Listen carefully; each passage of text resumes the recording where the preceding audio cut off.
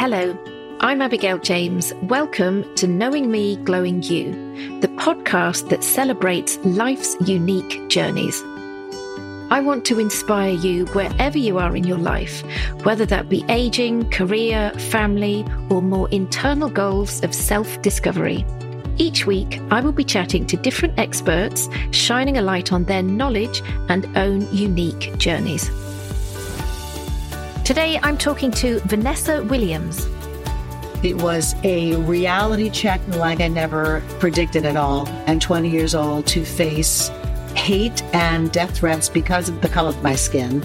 And to have such acceptance on one side for the change and the history that it made, and such, I would say, resistance and outrage from people that were still stuck in their racist judgment. So it made me grow up really, really fast as a 20-year-old.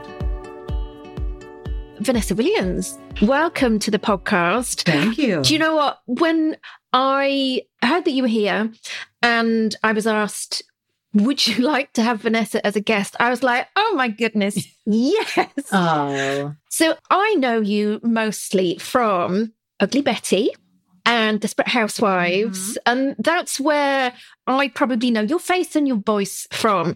I always like to ask my guests in a nutshell, which I know with your life and career is going to be so tricky, but just explain to my guests who Vanessa Williams is.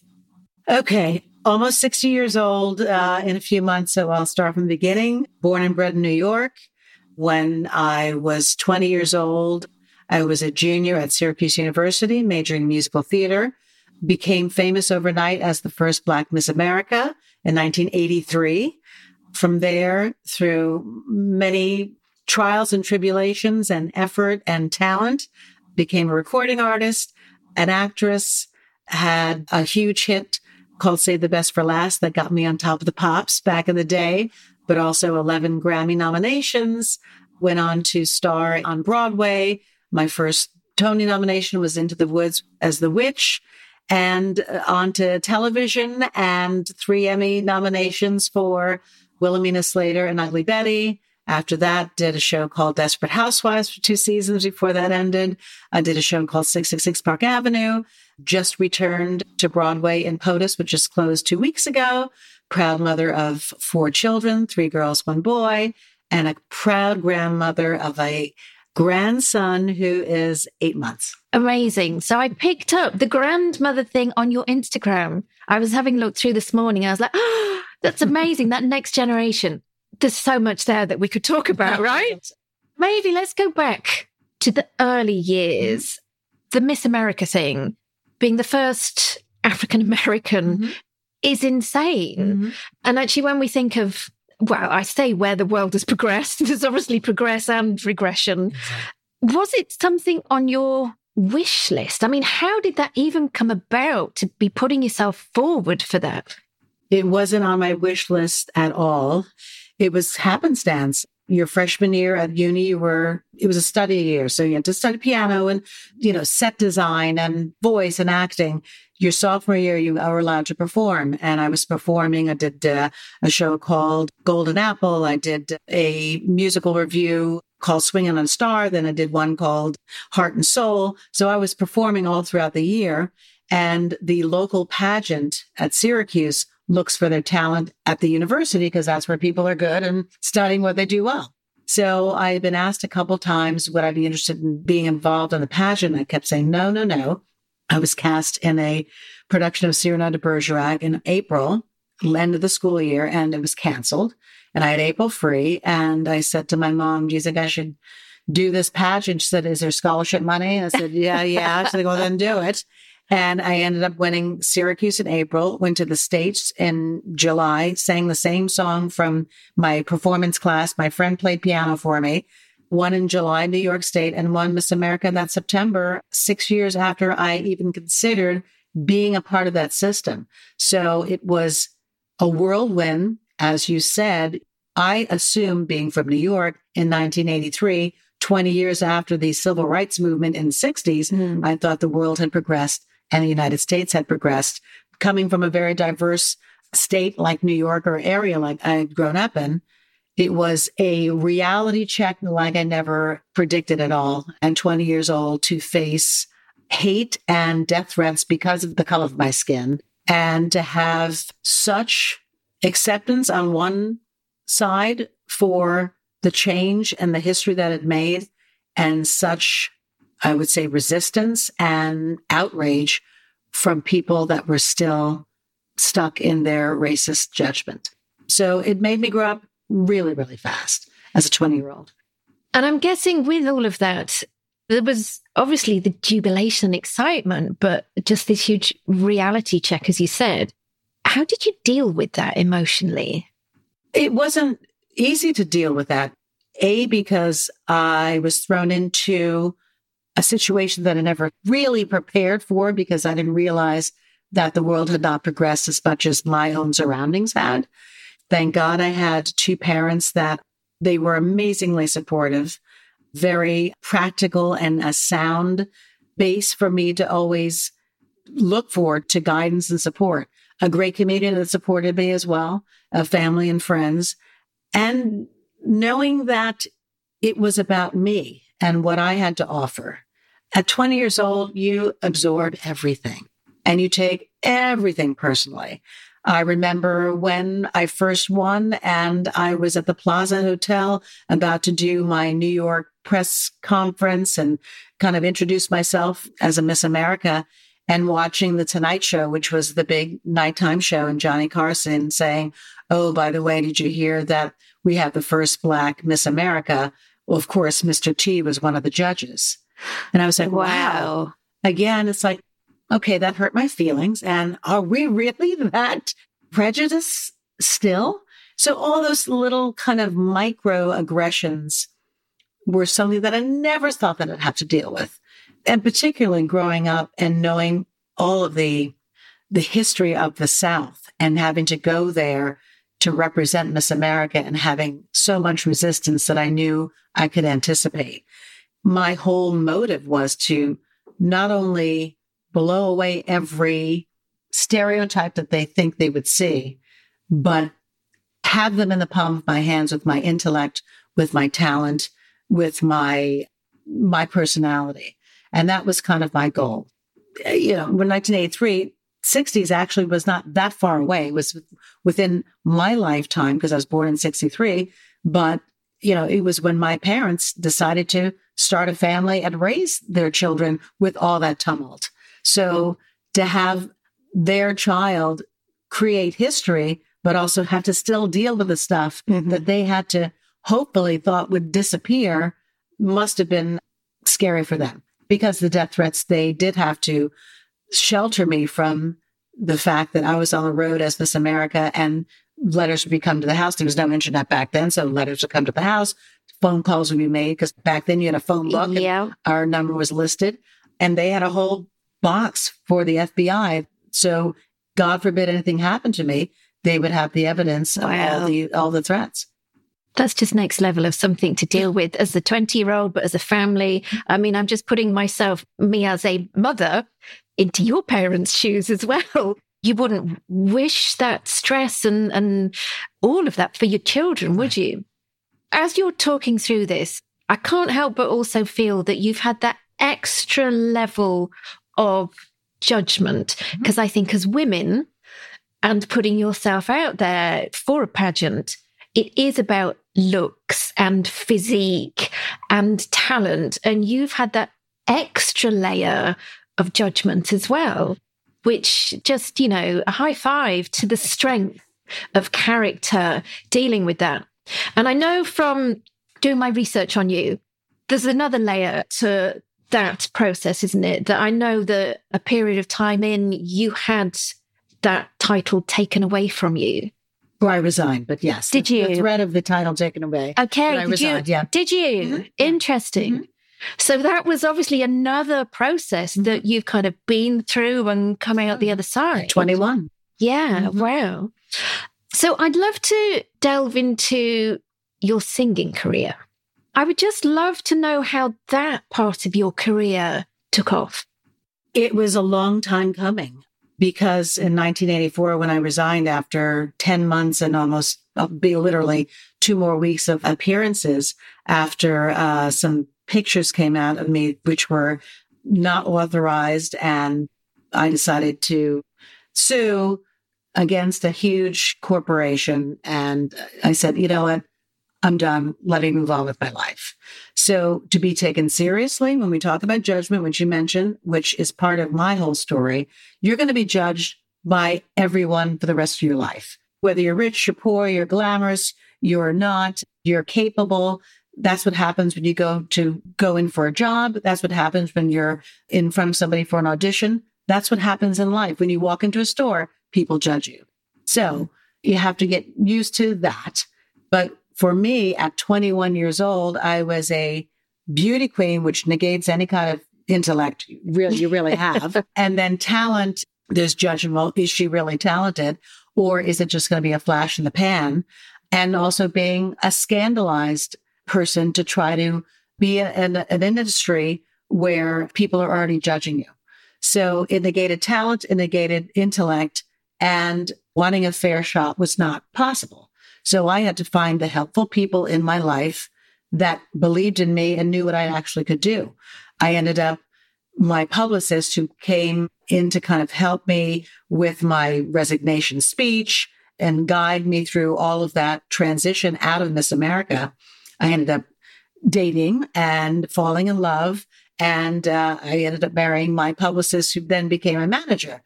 He knew who I really was and knew my real talent. So the next step was to take the frustration that I was having from not being able to get parts because people would just want to see me in the room to say, oh my God, I auditioned Vanessa Williams. Oh, she came in to see me, not really getting a fair shot because of all that judgment coming in the door. So I did lots of television, small parts on sitcoms and game shows, but getting real opportunities were not happening as an actress. My biggest, probably not disappointment, but my kind of lesson in life at the time, this was in 1984 or 5, to audition for Tommy Tune for a musical called My One and Only. And Tommy Tune was a huge star, big Broadway star, but also a great singer, dancer, choreographer. So he was working with Twiggy, the famous model. So they had a run of a year in a show called My One and Only, and they wanted to replace Twiggy. So I went in, learned all the tap, learned all the Gershwin musical songs, did the audition. Mike Nichols was the director, who's a famous director. Mike was a great fan, but also one of those helpful people that believed in me. I came in, nailed the audition, nailed the music and the dance, left, gave me a big thumbs up as I left. And then I never got a call, and I knew that I didn't get the role. Cut to in 2000, I think it was either 2008 or 9, there was an opening of West Side Story on Broadway, and I saw him at opening night. And it was, Mike, good to see you. And we were talking about, oh my God, it's been years. He said, do you remember what happened? You know what really happened? I said, no, tell me. He said, you came in, auditioned, did a great job. Lee Gershwin, who is Ira Gershwin, of course, the Gershwin brothers, Ira's widow, was head of the estate of the music. And he looked back at her and said, wasn't she terrific? He left. The phone rang when he got to the bottom of the stairs backstage. And she's on the phone and she said, over my dead body will that whore be in my show. Wow. So after hearing that, after so many years, I'm like, oh my God, I had no idea, not only the judgment, but how hard it really was for me. Yeah. Thank God I believed in myself and I knew my talent. And I guess I was naive or hopeful. I had so much faith that I knew that I'd get an opportunity to show my talent eventually. But I had no idea the amount of obstacles that were really stacked against me. So after being frustrated with not getting my acting jobs, it was my husband said, if you really want to have control over your career, you should record, because you can record what you want, do your own videos and do what image you want, and really kind of be able to control your music, which will allow people to see what you want them to see. Getting the right deal was another issue, but finally got a great deal with Ed Eckstein, who was starting a new label and believed in me and knew that he could make more than just a one-hit wonder out of me, but make a career out of me because he believed in my talent. Some people said, oh, you sound too Broadway. Oh, it'll never work. Oh, you should be part of a group. And he said, no, I believe you as a solo artist. We can do it. So again, with helpful people, my first album came out in 1988 called The Right Stuff. And I had a big hit on that called Dreamin'. I'll be dreamin', which was my first big ballad. And again, it was like, oh, well, she got lucky with Right Stuff. Oh, well, Dreamin' maybe number 2, but we'll see if we're a sophomore album. And then Comfort Zone came out in 1991. And I had Comfort Zone was a hit, but also Save the Best for Last was a hit. And Save the Best for Last came to me as a demo after Barbra Streisand had passed and Bette Midler had passed. So again, it's like, okay, we'll give it to Vanessa Williams. Let's see. And nobody knew that it was going to be the mega hit that it was. Again, I know this theme is judging, but I've always been judged and I've always been, okay, well, then let's see. And I should probably name my book. I have one book with my mom called You Have No Idea, because people think they know the story and they really don't know the story. You have no idea what I'm about to tell you. But the next one should be, I never thought she could do that because I never thought she could have a hit. I never thought she could be an actress. I never thought she could be on Broadway. I've always been, I don't want to say undervalued because I don't put a measure on what I'm worth. And I don't want to say dismissed because I was always in the game, but it was like, okay, let's give her a shot. And then, oh, we've had success. Well, let's see if it'll happen again. Oh, well, she's still in the game. And here I am at 59 years old, still being able to show up, be prepared, and bring the goods, which I know that I have. Looking back at the bit that we've discussed, where do you think the strength and the gumption comes from? Because I'm sure many people, throughout lives, we come up against resistance, judgment, stress, pressure, and many people choose to, oh my God, it's too much. I just can't face that, and diversify or revert back or just change their plans. But you seem to have, and you still do, this, I'm going to do it and I'm going to be the best at it. Even with all of this stuff going on, I'd love to know, where do you feel that strength came from? It's distancing yourself from what the story is and what is really you. So that's kind of the mechanism that I use mentally to survive, and also being flexible. Yes, I have goals in mind. Yes, I love to work, but I never know what's going to come next. And when I think, oh, I'm going to get this film and that's going to turn to this, then it doesn't happen, or it gets canceled or diverted or whatever. There's always something that comes up that is like, okay, well, then I'll do some Broadway right now. Instead of panicking, which I know everyone wants to know what's the next thing, which is just fear of what is next. Am I going to be able to survive? It's just trusting like it'll happen. And I don't know, again, if that's being naive or having too much faith, but it always works out. The strength is always there to believe in myself, but also the strength is knowing that there's a way that it'll work out. So there's so much there, I think, anybody could take into their lives and benefit from. I think, firstly, not giving up, whether you're an entrepreneur or just being you in life. I think success, and whatever success looks like, happens if you don't give up. Reinvent yourself, keep going. I'm a huge believer. It's fine. Do your tears, do that, feel sorry for yourself for a moment. Yes, go through it. Yes, but get up and go.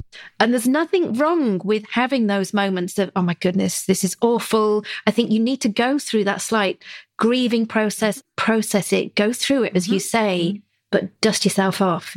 Got to keep going. And I think there's so much learning from hearing your story that somebody listening to this might be in the depths of some life stress that is going to go, do you know what? Okay, I've got to dust off those shoulders and I'm going to keep going. So let's talk about Ugly Betty. Okay. My face is just lit up there. Wilhelmina as a character, I love her. It was one of those shows that I couldn't wait to watch the next episode and what happens. And it wasn't just about Betty. It was about all the characters. But it was one of those shows that was, again, not considered a hit, that it was going to be well watched. and that we'd even make it through the first 12 episodes. First, when we did the pilot, we were like, wow, this is really funny and cool, but it'll never get picked up because it's not like anything else on television. The first few months that we were filming, there was no breakfast. We had to bring our own food. We were treated like the ugly stepchild, as they say. I remember we got a Golden Globe nomination, and I arranged to have like a waffle breakfast thing paid out of my own money just to say, congratulations, let's give some breakfast to the cast and crew. After he won the Golden Globe, all of a sudden it's like, oh yeah, we always loved you. You guys are great. complete change of heart. Again, you never know what a success is. You never know if you're undervalued again, and you always have to prove it. And people will find you. So we were like the underdogs. And I think that not only did we have that kind of, we're going to show them or we're just having fun, but our cast was so, like Michael Urie, when we did the pilot, he was only supposed to be in that pilot. He was a guest star in the pilot. And he was so brilliant after that first scene that we did. The first scene was with me lying in the chaise lounge, and he's giving me Botox in my office. And I said, Mark, you can have the rest. And he said, okay, can I take some tape and pull up my eyebrow so there's not a lot of left in the vial? I only have enough vial to do one eyebrow. And I was like, this guy is brilliant and creative and funny, and I love him. And I said to Silvia Orta, the creator, said, you need to have him, because they were going to have Wilhelmina just change. Every episode is a new assistant that she terrorized, and they get fired. And that was going to be, the trope of that idea. And I said, he's brilliant. So that's how Michael Urie did a beautiful piece about how I helped him be a regular on Ugly Betty. I just saw him last week at the final show of POTUS on Broadway, and it was just great to be with him again. But it was one of those unique casts that everybody's skill set was so broad that they could be funny, they could make you cry, they could be physical.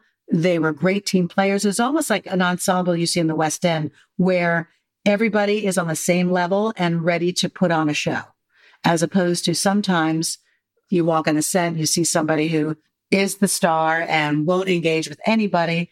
I mean, there's a famous television actor who I don't even know whether he's working right now, but refused to even look at your eyes. He'd do the whole scene on your forehead. Wow. Yeah. Right. You're just doing that for that millisecond. I'm like, oh my goodness, what's wrong? Exactly. What do you want to imagine the whole, yeah. Yeah. So you never know what the dynamic is, especially with television and film, and who's getting paid what. So that made it such a wonderful, warm opportunity to play together. And I think you really see that we really like each other, and we loved playing with each other. Okay. How have you generally, throughout your career, found the juggle of parenting? You said that, they were really supportive of that, but I've got 3 children, you've got 4. You never stop parenting them. And I'm sure you might be able to, appreciate that when they're younger, it's all consuming, but as they're older, the issues get bigger. I always say it's less physically time consuming, but more emotionally time consuming. How have you managed that with your own career? I'd just love to delve a little bit into the parenting. I would totally agree. When they're young, you can pick them up and bring them anywhere. And I used to bring them all over the world. If I was doing promotion for a new record, we travel everywhere, and they would see, Hong Kong and London and Germany and Australia, and be able to travel with me and have those experiences. And then when they started getting to school, and then you're still traveling, it's, am I going to be there? And when I would accept things, I would say, I can't do this because of this, or I need to be able to have this day free. So I accommodated my schedule for my kids' schedules. But when you talk about guilt, my youngest, but now the opportunities for homeschooling, there are times when I was doing a trip to Bountiful with Cicely Tyson in LA for a few months, and then going to Boston after we had done Broadway. Sasha was in high school. I could have taken her out and homeschooled her, which would have been great because she would have been there with me and my ex-husband who was living in LA. But then the volleyball team needed her because she was the star of the volleyball team. And it's like weighing is the volleyball team more worth it to have her in, to have her back home, or do I pull her out of school? And I ended up keeping her home, with my mom. My mom lives close by, and in retrospect, I should have probably taken her out and homeschooled her, because who cares about the volleyball team? Mm-hmm. She needed to be there with me and my ex so she could be a part of a family unit and not feel abandoned. So yes, it never gets easy. No. Every situation is completely different. Every child is completely different. Absolutely. Choosing the best skincare for your skin can be a minefield. There are so many high street brands promising the best results, the latest ingredients you need to be using, that magic product that will transform your skin. It can feel totally overwhelming. I know this because I've been in the skincare industry for over 20 years and heard this many times from thousands of people just like you, which is why I have launched Abigail's Atelier, your online clinical skincare shop. This is your space to access professional ranges tried and tested by an expert. You will only find products and brands I personally know and trust. There are easy search options to enable you to refine your main concerns to make the shopping experience a little simpler. You can also book a virtual consultation to talk through your skin and health concerns to get you on the right track with a personalized skinscription. To help start you on your better skin journey, use the code GLOW10 for 10% off your first order. You can find the shop on abigailjames.com. So we've talked about children. What about grandchildren? Because I know that there's that next generation. It's the best. My grandson is now 8 months, Sonny. He's from my second daughter, who's 33, and they live in New York City. So I would see them every Sunday after I finish my matinee at 3:00, and I'd do the 3:00 matinee, finish at 5, and then come spend time with Sonny every Sunday. And it's wonderful. You have so many memories of your children at that age. And then you, of course, compare like, well, when you were doing that, he was doing this. And it's just wonderful. And it's just the circle of life, yeah. You know, and my mother's still alive at 82. So she's a great grand. She's loving it and keeps buying gifts for the baby. And it's just a blessing. It's just a blessing. There's a birthday coming up. Yes. So this is going to be the big 60. Yeah. Yes. How are you feeling about the aging process? I suppose what obviously is unique about you is you've had this life of, obviously in the spotlight, people have judged you for your look as well as your skills. I'd love to know, do you feel almost extra pressure with the aging process, or are you kind of good with it? I do feel pressure just because it's a digital world now. So there's no way of hiding. You walk out of the street and anyone could take a picture and with no filter. You're really not hiding what you really look like, and you're always going to be compared. So that's a given. But in the grand scheme of things, to be approaching 60 and still have a career that I'm in control of, or that offers me so many different options to work, is really extraordinary, because it was not like that 25 years ago, back in the 80s, or when I was first in the business. And like really at 38, you were kind of done as a leading lady. And then you'd either the power exec or the lawyer with no backstory, no personal life. It was basically, you were not sexual at all. You kind of had to give that all away. And it really wasn't until, I think, when I was watching Desperate Housewives at 40, and I could see a cast of women of a certain age that were still dynamic and sexy and intriguing and funny, and people were watching, and it was a hit show. I was like, oh my God, that's the game changer. Yeah. So, and I think nowadays, of course, with all these streaming opportunities that you see many women that are full characters that are 40, 50 plus. That makes me happy, because I know that there's a lot of creating to do out there, and there's a lot of people that want to watch people that are the same age and be entertained by them. So that's a game changer. I've got a number of actresses as clients for face treatments, and over the years, of varying ages and varying stages in their career, and some of them very well-known faces, and they've opened up individually that potentially there's a period in your career when you're cast as certain age brackets as a female. Yeah. And maybe say the early 20s actually cast as a 30-year-old mum because they want the 30-year-old to look youthful. And there's an age bracket as an actress when you're turning up to things and it's like, she looks too old to actually play her real age, but she doesn't look old enough to play the older lady yet. And a few have opened up that there's this period in their career where they've almost had to go into voiceover work or diversify because the looks, the aging process at that point isn't working for them getting their jobs. Is that something that you've experienced at all? Luckily, I haven't, because the wonderful thing about theater is that it's a wig, it's makeup, and it's singing and acting, and that's lovely. When you're in front of the lens, that's a different story. But I've played so many women that were extra, so we say. Yeah. And I have no problem with being a villain.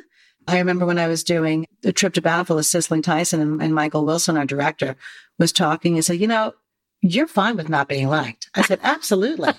And he said, well, that's an asset because people that want to be liked won't do service to this particular character because they're going to change the intention, which the intention is to be feeling trapped and to be able to use that mechanism to be annoying because she can't help herself. When I did Ugly Betty, she's not a likable person. She's got her eyes on the prize and she will take down anyone she wants to get there. And she doesn't care who she insults, but she'll insult them because she's got one particular goal in mind. So that's kind of been, I would say, my saving grace, because it doesn't matter what the age is. If they give me a well-written character, I'll go for it, no matter what I have to look like. And I've had so many Botox jokes, from Ugly Betty, which I was in 42 when I accepted the role. I don't mind that being part of, a woman trying to doing anything to stay youthful. So that's part of, what I've always been able to do. So we are sat in the Hydrofacial flagship store. Yes, we are. And you've kind of mentioned, Botox. I would love to know, have you got any treatments or go-to things that you have found almost indispensable over the years even, or maybe, let's say, just kind of as the years have crept up, that have become I need that, I really enjoy it, I see the result in that? I think I was kind of late to the Botox scene. I didn't start till I was 40. So, and the requirement for that is I need to be able to move my face because I'm an actress. So I don't want to be frozen. And I had to make sure that I went to derms or doctors that knew the anatomy of the face and allowed me to move my brows and have, expression. So that's important in my business side, being in front of the camera for sure. But personally, and also in front of the camera, we mentioned we're at Hydrofacial. I started doing Hydrofacial, which is its own unique brand and method and technology. It was pre-pandemic, so it's been about 3 years that I started. Okay. And it's beyond your regular facial where you get, extractions where people are taking their nails or there are certain instruments and eliminating stuff from your pores and then doing a steam. This is a process where you are lying down, you've got this mechanism. It's like a little suction vacuum that goes over your face, which well moisturized and does the exfoliation. So it's getting all the dead skin off. Then there's an opportunity that it exfoliates and sucks out all the impurities. So it sounds like a little vacuum, but you really feel like, okay, this is getting everything out of my skin. And then there's an opportunity for you to pick oh, I want the firming peptides. Oh, you know what? I want some brightening. Oh, I want some calming, or, oh, I want some stuff for my lips and my eyes. So you can kind of customize what ingredients you want in your cocktail. And then that's the last layer that they put on your face that, again, with this particular apparatus, this application, and you just feel like you are so hydrated and so boosted. You come out glowing and it really makes you feel without having to go under the knife and do all these ridiculous treatments that cost tons of money. This is a wonderful way to feel useful and refreshed, but also look youthful and refreshed. So I have been hooked on this for, the past 4 years now. And have you swayed into any of the laser types of treatments?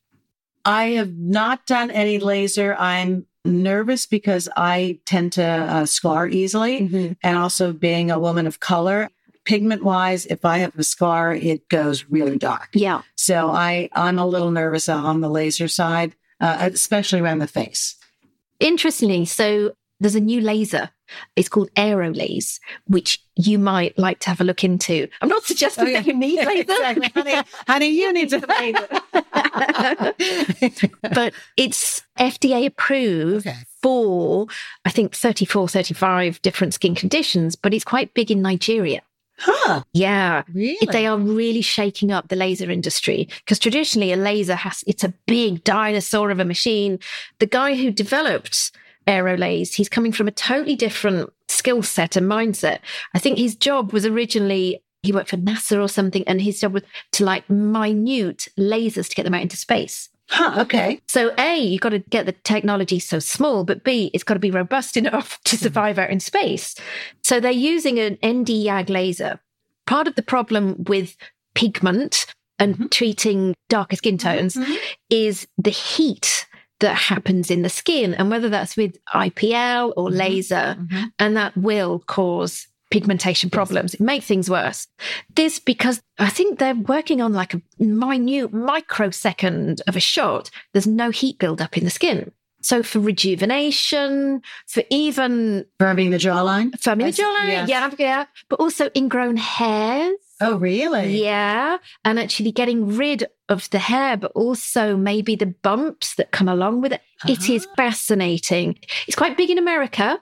I think there's going to be a shakeup of the laser industry. It's really fascinating. So like I said, I'm not suggesting you need to go and have it, but it might be just one on your little radar to have a play with. Well, it's interesting because I know the technology is just leaping ahead especially within the beauty field. Let's talk about skincare for a moment. Have you got any desert island products that you just can't travel without, or you've used for years, or something new? Any kind of skincare things that you love? I have I guess it's considered a BB cream, but it used to be called Perfect, and now it's called Hi Beautiful You. But it's a mattifier, it's a sunblocker, a BB cream I use every day. That just evens out my skin tone. I can go in the sun and not worry about skin damage. And it's a great base for makeup if you want to build on top of that. So that's right now it's called Hi Beautiful You because he's sold the company and he's redoing it's the same product, but it's fantastic. I use that. All my girls use it. My mother uses it. You know, I'm always giving new tubes out to friends and turning people on to that. Flower Kissed is an organic brand. I use a skin brightener, which I absolutely love. And it's just like a white cream that comes out in a glass vial. And it just keeps me even after I cleanse. What's the brand called? Flower Kissed. I've not heard of that. Kist. Okay, I'm going to be Flower Googling. Kissed. Their skin brightener I absolutely love. I have it's called Aura. It's a skin oil. And it's got a bunch of different oils on it. And my friend Derek Rutledge is the one who developed it. I use that at nighttime and I love oil. You know, people say stay away from oil. I love skin oils. Yeah. And especially when they feel great, they soak into your skin. I think they're even more hydrating than some creams. So I use that at nighttime. Do you get involved with any face massage? I do. So I use for my neck. I told you a lot. It's called By Nacht, Nacht. Okay. By Nacht at night in German, but I think it's actually a German line. But they have a neck serum that I use every night and I just do upward moments. What I do is called Zip Beauty, ZIIP. I love Zip. Yeah. So I know Melanie Simon. Yeah. So Melanie, I met probably 10 years ago, and she used to do all these celebrity pre-Emmy Award facials, and she would use her microcurrents. And then she came out with the Zip. I've been using Zip for, I guess she's been out for about at least 5 years or so. Yeah. Love it. I love microcurrent as a technology. It's safe. It's effective. I think I did an Instagram live with Melanie. Oh, good. Okay. And I did a YouTube video specifically on her Zip device because there's loads of at-home gadgets you can get, but I genuinely rate the Zip device. Yep. So, it's interesting. Yeah. So I do the 14-minute, I think it's calling everything. And it does neck. I do lymphatic drainage. And I do because there's an app. Yep. Yes. It's an app on your phone. Yeah, exactly. Yeah. And you program your zip, you press it, beep, beep, and then you put your gel on. And then there's a follow along guide where you can follow her to do the exact facial treatment. And she has gels, she has eyes, brightening, plumping. There's a gold gel, there's a silver gel, and then there's the black platinum gel. That's probably my favorite secret. Okay, because I also figured that is good for the regular, but if you've got an event that you need to put your makeup on and you need to look good, for you it might be on stage, for listeners it might be a wedding or a job interview, anything that you feel you just want to look on point. I think using something like the Zip is a brilliant skin prep beforehand. Yes. Yeah? Absolutely. So what are you currently working on, Vanessa? I'm actually in town I'm a judge on a drag queen singing competition show called Queen of the Universe. It's on Paramount Plus. We had last year. So this is season 2. And it's a hilarious, delightful competition show with drag queens from all over the world. Very fabulous. So, yeah. So I'm one of the judges myself. Michelle Visage, Trixie Mattel, who is a drag queen, and Mel B has joined us this season. Graham Norton is the host. So this is current project. You've mentioned that you've had to diversify through your life. So I know plans change. What's next for Vanessa Williams? Well, I just came off Broadway, so possibly come to the West End to do the show that we just finished, POTUS. I was playing the First Lady, but it's a farce. It's a big, funny, physical, all-female farce of 7 crazy, amazing women. So that might happen. I've got a couple other things in development for television that are in the queue. I've got a game show that's in the queue as well. I've got a record that I'm working on, which is also in the queue. So a lot of things that are coming up. And of course, my regular bread and butter is performing. I'm doing a week at 54 Below in New York City, which is a beautiful dinner club, which is under Studio 54 that I'm doing in December. I'm working with the Nashville Symphony Orchestra in October. So I've got my regular gigs, concert and symphony gigs through the year. But those are the other things. So between television and game show and Broadway and possible West End and recording, those are on my list to complete. So busy. Yeah. Well, Vanessa, it's been an absolute pleasure chatting to you. And I'm really looking forward to all of these new projects. Oh, so thank you so much. And good luck with your babies. Thank you. Thank you so much for listening to Knowing Me, Glowing You. I hope you enjoyed the chat as much as I did. If you'd like to learn a little more about what I do, you can always pop over to my website, abigailjames.com, where you can stay up to date with everything I'm up to. If you're into your skincare and well-being, I think you are really going to enjoy my latest book, The Glow Plan. It's a 4-week plan to aging well from the inside and out. If you enjoyed today's episode, it's really appreciated if you would subscribe and share the podcast with your friends and family. Thank you so much for listening. I hope today's episode might have given a moment of welcome distraction from your day and offered a glimmer of inspiration and happiness.